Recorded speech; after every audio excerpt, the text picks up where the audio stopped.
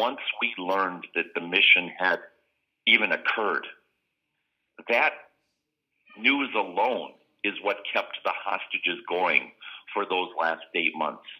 We finally knew that we had not been forgotten. We finally learned that something was being done to get us out. We finally understood that America had not forgotten.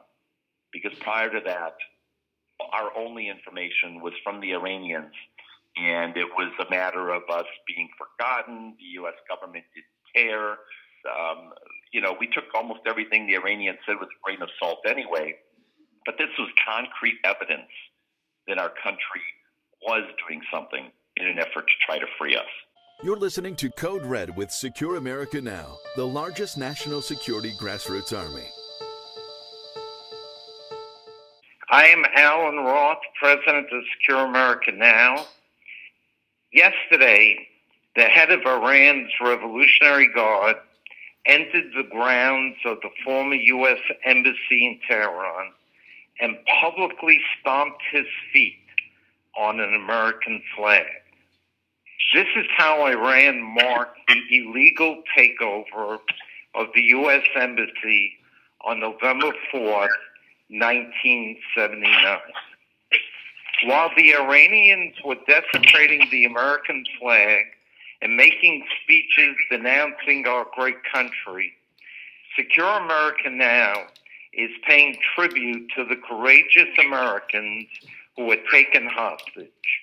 We are fortunate to be able to talk to the youngest of those hostages, Kevin Hermany. The takeover of the embassy was the beginning of a 40-year war the Islamic Republic of Iran has been conducting against the United States, a war that cost hundreds of Americans their lives. Kevin, I want to thank you for agreeing to share your thoughts on what must be a troublesome anniversary. On behalf of the 3.5 million Americans who are members of Secure America Now, we want to thank you for your service in protecting our homeland. Kevin, why do you think it is important for Americans to learn about this Iranian attack on American territory? Well, first of all, let me thank you for the privilege of joining you this morning and the opportunity to speak with your listeners on this podcast. Certainly, I think today, marking the 40th anniversary of the day that the Iranian revolution extended itself into the compound of the U.S. Embassy in Tehran, Iran, while I was a young Marine security guard along with dozens of other Americans, marked the beginning of the extension of the Islamist revolution that still continues to this day in an effort to attack all legitimate governments, the legitimacy of American foreign policy, people who appreciate and enjoy freedom. It had never occurred where a U.S. embassy had been overtaken by local opponents or local citizens, foreign nationals. We, of course, have seen the impact of a failure to act in defense of that action by our president and the country back in 1979 to 1981. As it's extended, of course, over into Benghazi, and it occurred in 1979 when the embassy was assaulted in Karachi, Pakistan, and El Salvador, leading to the loss of American Marine lives. It has to be remembered, because if we don't remember and we don't try to correct the challenges and the problems of the past, we're undoubtedly bound to see them occur in the future. Kevin, I couldn't have said it better myself. During your period of imprisonment in Tehran, your mother made points about how the U.S. government had failed the hostages. I'm not asking you to criticize or not criticize, but what are your views about what occurred on that day? Could America have done things differently? And just your general thoughts about what occurred on that Sunday in terror. Well, yes, 40 years ago at almost this exact hour, except for the time change, of course, I was actually in the main building of the embassy, the Chancellery building, signing documents to extend my tour of assignments there in the country. I loved being in Iran. I loved being a Marine security guard. I was only going to be there for 6 months, and I extended with papers by an additional 6 months my tour. Little did I know that just a few hours later, the Iranians would involuntarily do that for me.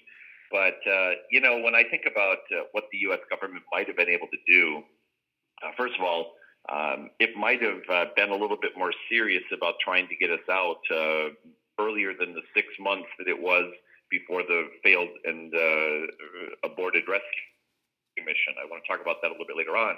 But the Iranians really saw us, and the Ayatollah Khomeini at the time, who was relatively new in his position, just 9 months as the supreme leader of the country. And undoubtedly, he had a great deal of broad-based support. But I would never suggest and do not believe, even certainly 40 years later, but even now when I think about current Supreme Leader Khamenei, that these fellows enjoy broad-based support as in a plurality or a majority of their people. They were clearly supported by the mullahs. They were clearly supported by the young radicalized students who were involved in the taking of the embassy, and then ultimately supported by the Iranian government. But our country didn't take it seriously, thinking that it could last, that it would last. And so President Carter was trying to negotiate during the entirety of the time in captivity for all of us. And one might say that I have said in interviews and in public speeches over the last 40 years that I probably owe my life to the fact that President Carter chose to negotiate rather than take a hardline stance in getting us out. But candidly, I have always struggled with the idea that a country should put the interests of 52 individuals ahead of the interests of his or her nation. And we were seen as a paper tiger as a nation. President Carter was seen as very weak by the Ayatollah. The Ayatollah refused to negotiate with him even after the Shah of Iran died. And of course, that was their ultimate motivation, or so they said, in taking over the embassy to begin with. They wanted the Shah of Iran returned to the United States to Iran for a trial, because frankly, they just didn't like the fact that he was our ally, the United States ally for 26 years. But I think we should also put the problems of 1979 and why the Shah was so important to the United States in the context of where we were at that point in time. And that is that we were in the midst of the Cold War, and Iran and the Soviet Union shared a 1,600-mile or so long border. And so it was a very critical geopolitical location. The one thing that the Soviet Union had coveted for decades was a warm water port, and that would have been best seen by their perspective in the Persian Gulf. And so the United States saw it fit to make the Shah of Iran and that entire region very geopolitically vital and important to us, as it is today, with the exception of the country of Iran. We, of course, are very much in play in Saudi Arabia and Oman and some of the other places there. And so similar objectives, just a little bit different leadership now. You mentioned the it turned out to be a failed attempt to rescue you guys who are being held in captivity against your will. And can you explain what occurred and what the aftermath of that was in terms of your treatment as a hostage? I'd be happy to, actually. No discussion of mine in the last 40 years, no interview, including this one, would ever be complete unless I actually mentioned the names of Major Richard Bakke, Major Hal Lewis Jr., Captain Lynn McIntosh, Captain Charles McMillan II, Tech Sergeant Joel Mile, Staff Sergeant Dewey Johnson, Sergeant John D. Harvey, and Corporal George Holmes Jr. These 3 Marines and these 5 airmen, they are the men who gave all during the hostage crisis. And we didn't even know that they had embarked on this mission in April of 1980 until a good month and a half, 2 months after it had occurred, because the Iranians just didn't tell us any of the news that was going on surrounding the hostage crisis. They tried to keep us completely in the dark about events and activities and actual news related to any negotiations. And what we were able to eventually surmise was the timing of late April 25th, 1980, being the very day that the Iranians had come into our rooms in the middle of the night. Wasn't the only time they came into our rooms. Others were just equally difficult and challenging. But they put us into small groups, and they smuggled many of us out of the city of Tehran and put us out into the countryside.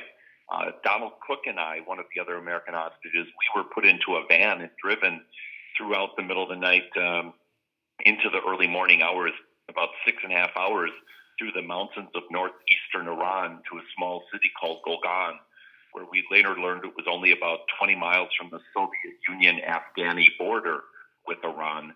And others were put onto airplanes and flown down to southern Iran, others into trucks and driven up to northwestern Iran. And this was all an effort by the Iranians to split us up to make near impossible a successive rescue mission. And I had the amazing privilege a few weeks back of meeting a half a dozen of the men who were involved in the rescue mission.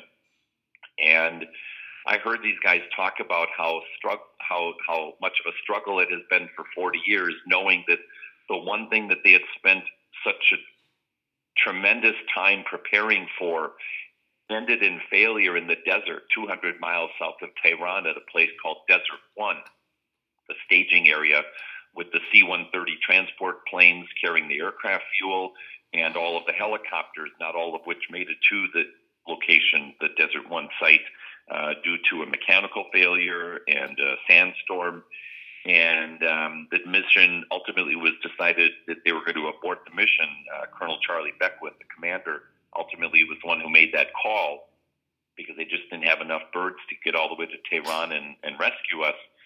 Well, these guys had trained for months. It was their singular focus that they hoped that they could come to Tehran and get us out. And so they watched this terrible tragedy in which the 3 Marines and 5 airmen burned to death in the fiery crash as one of the helicopters collided with the transport plane sitting stationary on the ground. And then they knew we were still there for another 8 months. Yet when I saw these guys a couple of weeks back, I told them that while they may have failed in mission, the effort itself actually had a successful element to it.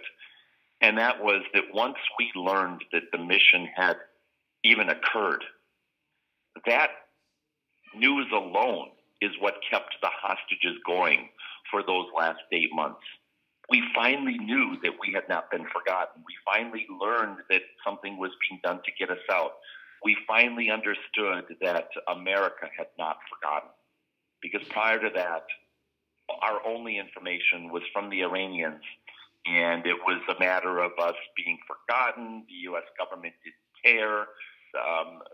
We took almost everything the Iranians said with a grain of salt anyway, but this was concrete evidence that our country was doing something in an effort to try to free us. And so my hat goes off to what I would describe as the real heroes in the hostage crisis. And those were those 5 airmen and 3 Marines who selflessly laid down their lives for the off chance that the rest of us might have been able to be freed that night.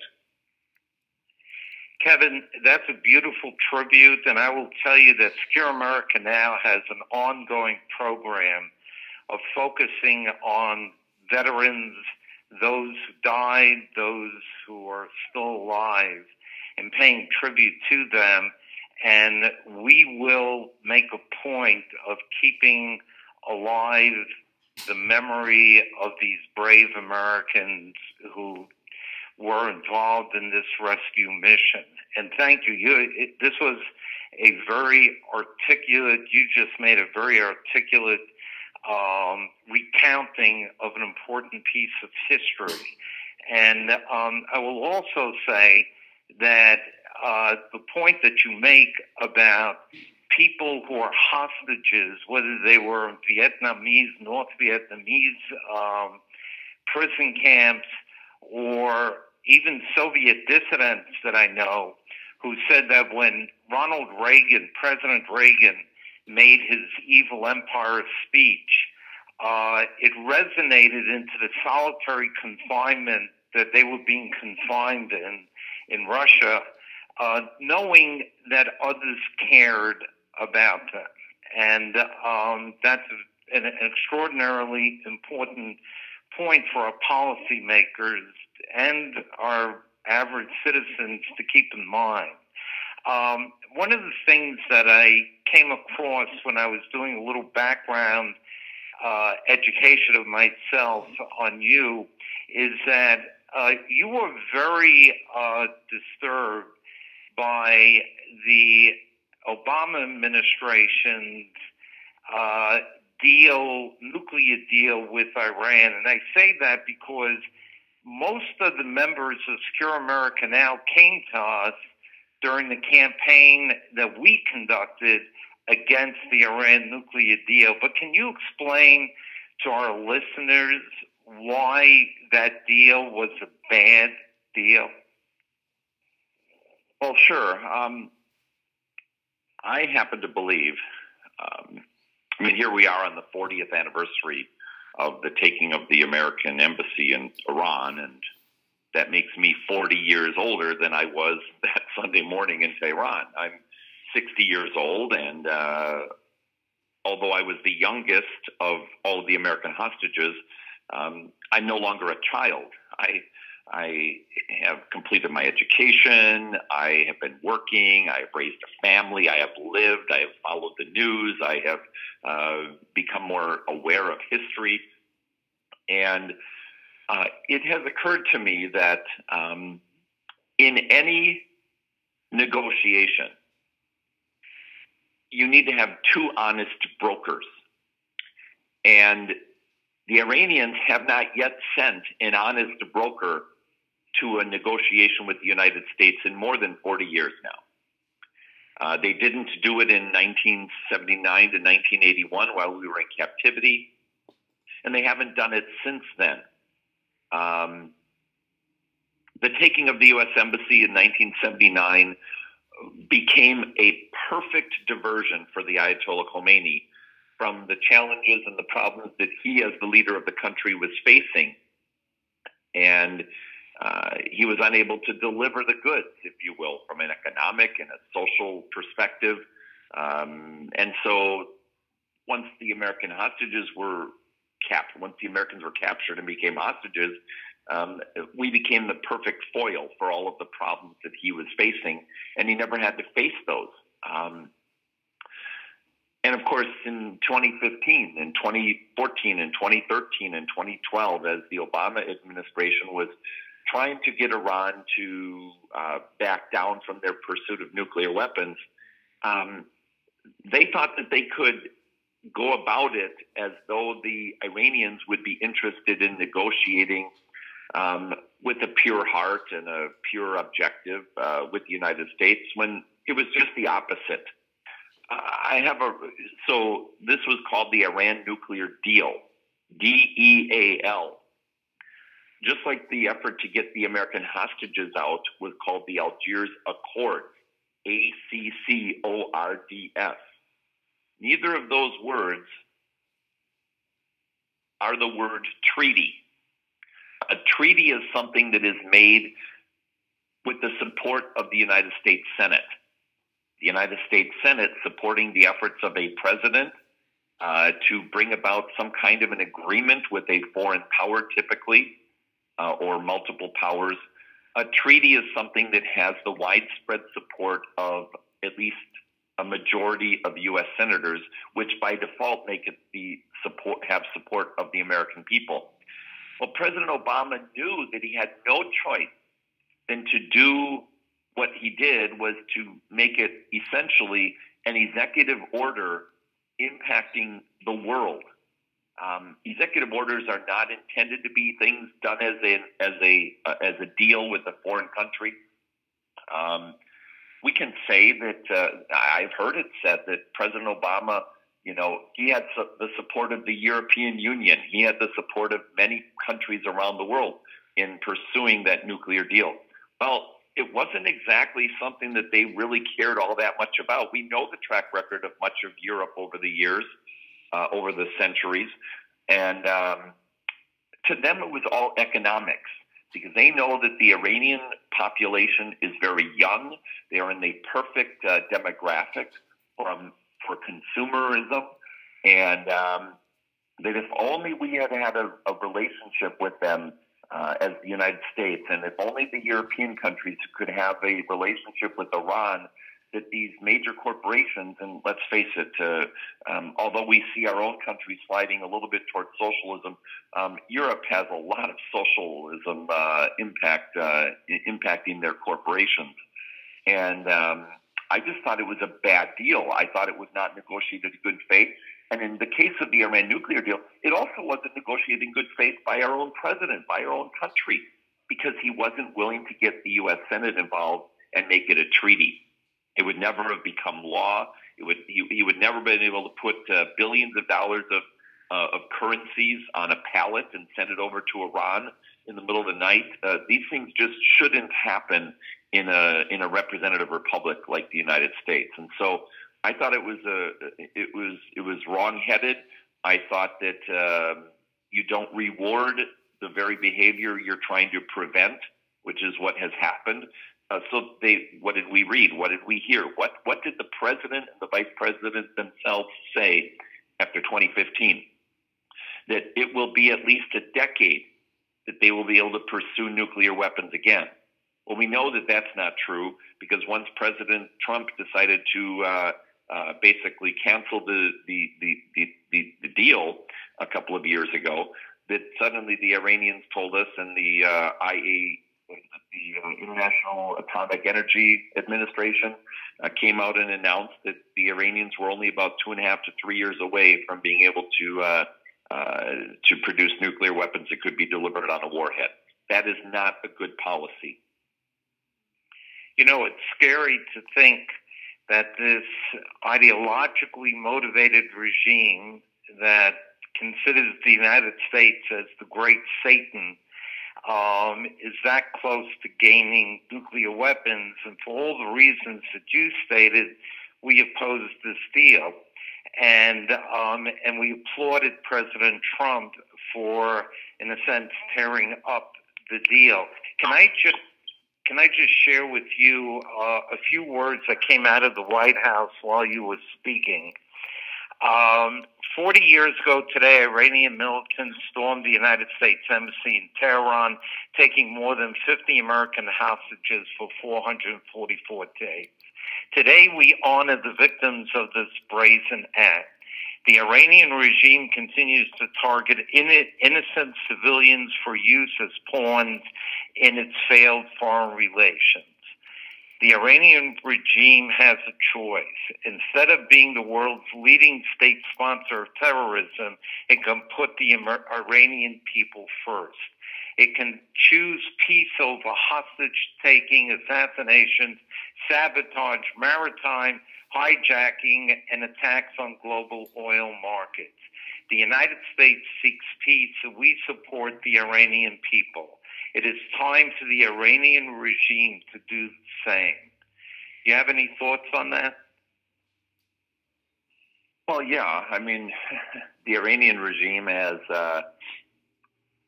been proven to be complicit in IED attacks on American soldiers in Afghanistan.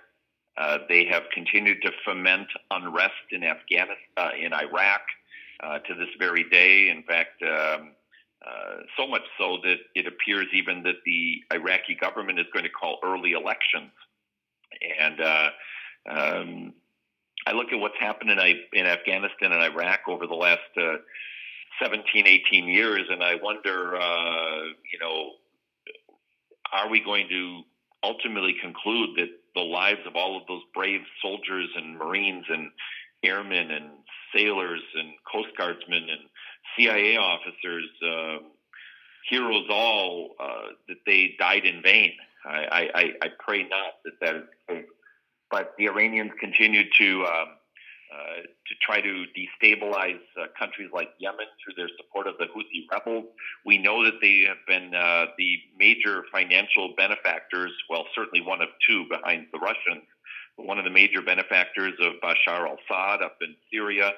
So the Iranians have been trying to expand their base of Islamic fundamentalism for 40 years now, and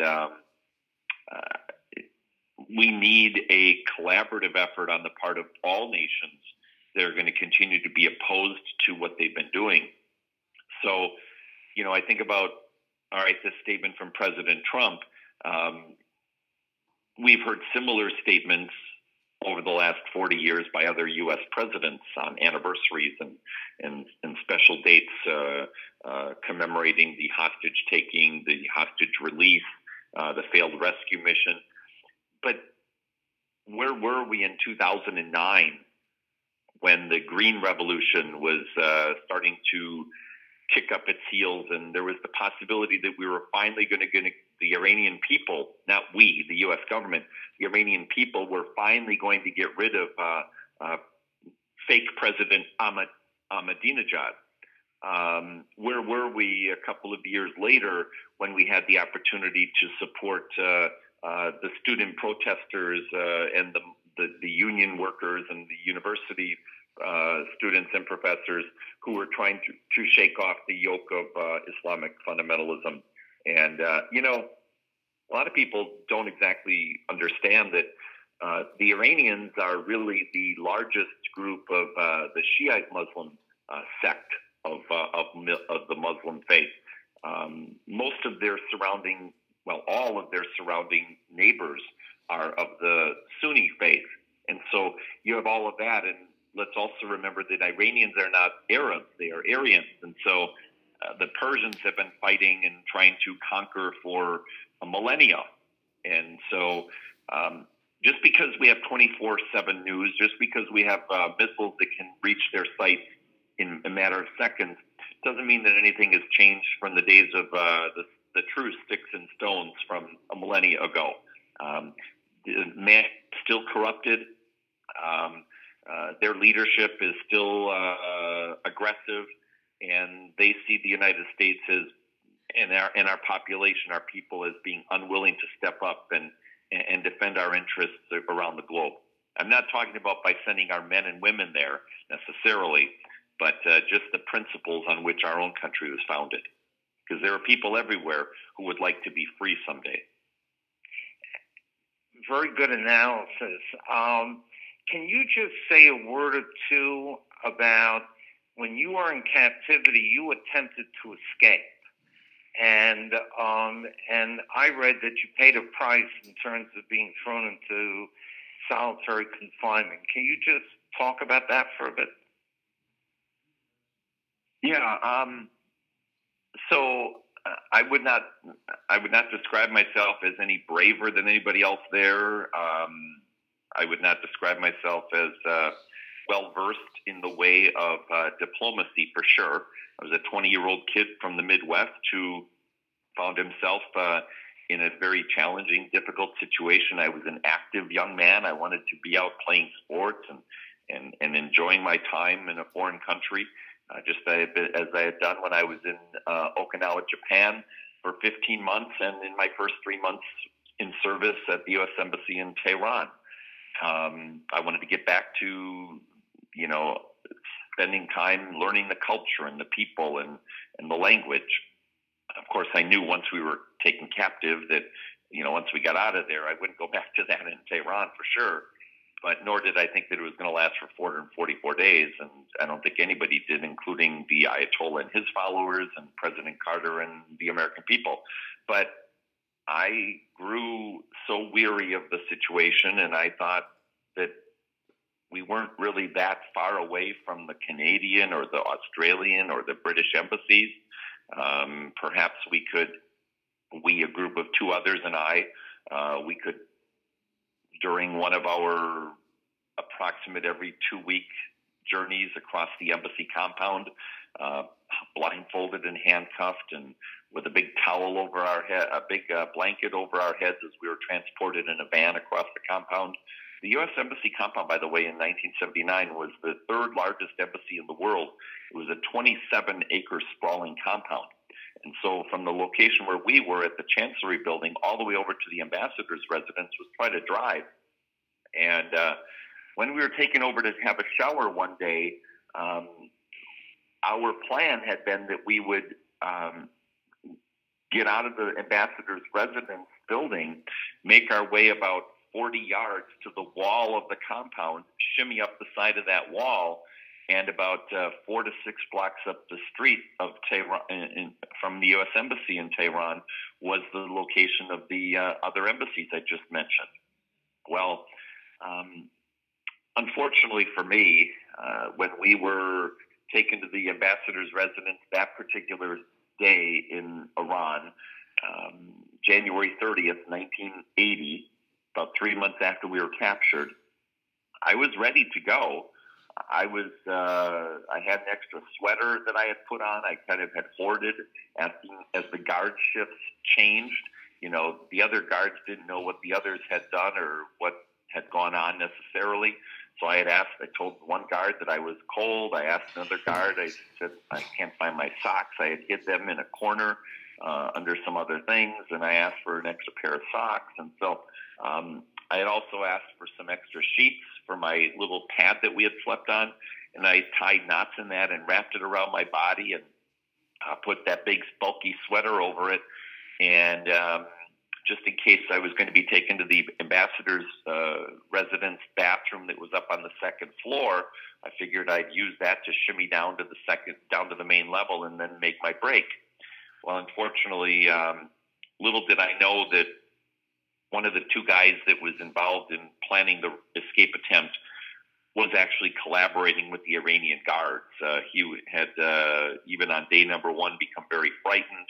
He wanted to curry favor with the Iranians, and so every time they took him down to use the bathroom facilities in the hallways where we were kept in the main embassy, he was telling the Iranian guards about the planned escape attempt. He would be able to be given fresh vegetables. He would call his girlfriend over at the British embassy, and that was his reward. I had no idea that this was going on. And so when we were taken across the compound that day, put into the ambassador's bathroom, his actual bathroom from his residence, which was actually a safe room, steel floors, steel ceilings, steel walls, big bars on the windows, and a steel-proof door. And it's his safe room, and there was no way in, no way out. And so I eventually had to open the door, and they came rushing in with broom handles and the butts of their rifles. And after a little bit of, I would say, a small attack as I tried to fend off their attacks on me, which ended up happening in the bottom of the in the bathtub itself as they pushed me in and were just wailing on me. Finally, they stopped, and nonetheless, I still spent 43 days in solitary confinement. The size of the room that I was kept in was just 5 by 10 feet. And the first couple of nights, well, the entire time was spent laying on a box spring of a bed. And the first 2 nights were spent blindfolded and handcuffed. And I'm sorry, you cannot sleep when you're handcuffed behind my back. You can't sleep that way very well. And so at the end of that 6 weeks and 1 day, finally I found some relief where they took me out of the room and they put me in a room with a guy who became a friend of mine. I knew him prior to that. He was the regional security officer, Alan Golasinski, who, by the way, was the very first American captured. And I was the second to the last American captured back on November 4th, 1979. But he and I, we were roommates then together until the failed rescue mission, at which point we were all scattered around the country, as I mentioned earlier. Well, Kevin, once again, I want to thank you for your service, but also for bringing people up to speed, not only about what happened, but what is happening currently. You're extremely articulate and very knowledgeable. Thank you for sharing your knowledge. Is there any last message that you would like to leave with our audience? We all know about the days when men like Senator John McCain and others who were in POW camps and fought in Vietnam went back to Vietnam. And wouldn't it be a glorious day when the situation had changed so much in Iran that the Americans who were held for 444 days felt that it was a safe environment to return to? Because that would mean that the Iranian people had finally been freed from the yoke of Islamic fundamentalism. It would finally mean that our young students who decided to unwisely venture into parts of the world that maybe were a little too close to the country of Iran. Remember the hikers a few years ago, that they would be feeling safe about being in that general vicinity, that our journalists could cover real news without the fear of being imprisoned, like the Washington Post reporter a few years ago, that these folks, that this country would fundamentally change and would be returned to become part of the community of nations once again. It doesn't look like that is in the short term on the horizon. I know that President Trump, I know this for a fact. I've heard it from the words. I've met with Secretary Pompeo face to face, and I know the current administration would really like to see some kind of regime change. But I hope that any regime change that happens comes from within and that we can provide some kind of support. The Algiers Accords that resulted in the release of the hostages did some amazing things. First of all, it paid the Iranians $9 billion in currency and gold bullion for the release of the hostages. It barred the United States government from interfering in the internal affairs of Iran in the future. It required that the U.S. apologize for having supported the Shah for 26 years, and it barred the American hostages from any kind of claims against the Iranian people. Well, what's interesting to me is that the U.S. State Department, 7 different times in the last 40 years, went to court to defend Iran against the claims of some of my colleagues and I when we've tried to seek redress against the Iranians. And it comes back to that comment I made earlier about an agreement is not the same as a treaty. A deal is not the same as a treaty, and an accord is not the same as a treaty. 24 of my colleagues have passed away in the last 40 years. The eldest hostage was Bob Odie. He was 65 when we were captured. So, of course, he's been deceased a long time. The ambassador, Bruce Langen, just died in August of this year at the age of 96. And so there are a lot of my colleagues who are facing medical issues and challenges, and the children of some of the American hostages. I was very fortunate. I had no children. I didn't have a wife. Marine security guards aren't allowed to. So I was able to bounce back, I think, a lot faster and easier than several of my older colleagues. especially the State Department folks who didn't have some of the same training as the military men and women who were there. And so I just mostly want to remind people that, not every country, not every government around the world sees the world through the same lens that we do, that people are generally good-natured and are good-hearted and are well-intended, because that is not the case, especially with our adversaries like Iran in other countries around the world. And there are men and women still struggling with challenges based on those 444 days in captivity. The men who survived the failed rescue mission continue to face some physical and psychological challenges occasionally. And let us not forget ever those 8 men who perished, who were the real heroes in the hostage crisis. Really appreciate the opportunity to have joined you today. Well, Kevin, once again, thank you. That's an excellent note to end this conversation. And we will continue to keep Americans informed. I have been personally involved with people who have been wronged by the Iranian regime, where the U.S. government has been the one who's been defending the Iranian regime over the legitimate gripes of individuals who are victims of their terrorism, and et cetera, et cetera. So I know exactly what you're talking about. We will keep this battle going. I invite you to join us at any time that you would like to, if you have any specific messages to send. And once again, thank you for your service. Thank you for this podcast. And let's keep in touch. Thank you very much. My last comment would be, I really want to extend a great degree of appreciation for all of your listeners who are old enough to have remembered the time we were in captivity, for their prayers, their thoughts, and their letters of welcome home once we returned. It meant a great deal to all of us. Thank you. Amen. Thank you. Bye-bye. Thank you for listening to Code Red with Secure America Now. We are the largest national security digital platform in the nation, dedicated to bringing critical security issues to the forefront of the American debate. For more information, visit our website at www.secureamericanow.org. Don't miss a single Code Red podcast. Subscribe today on Spotify, iTunes, or Podbean. You can also find the Code Red podcast on YouTube.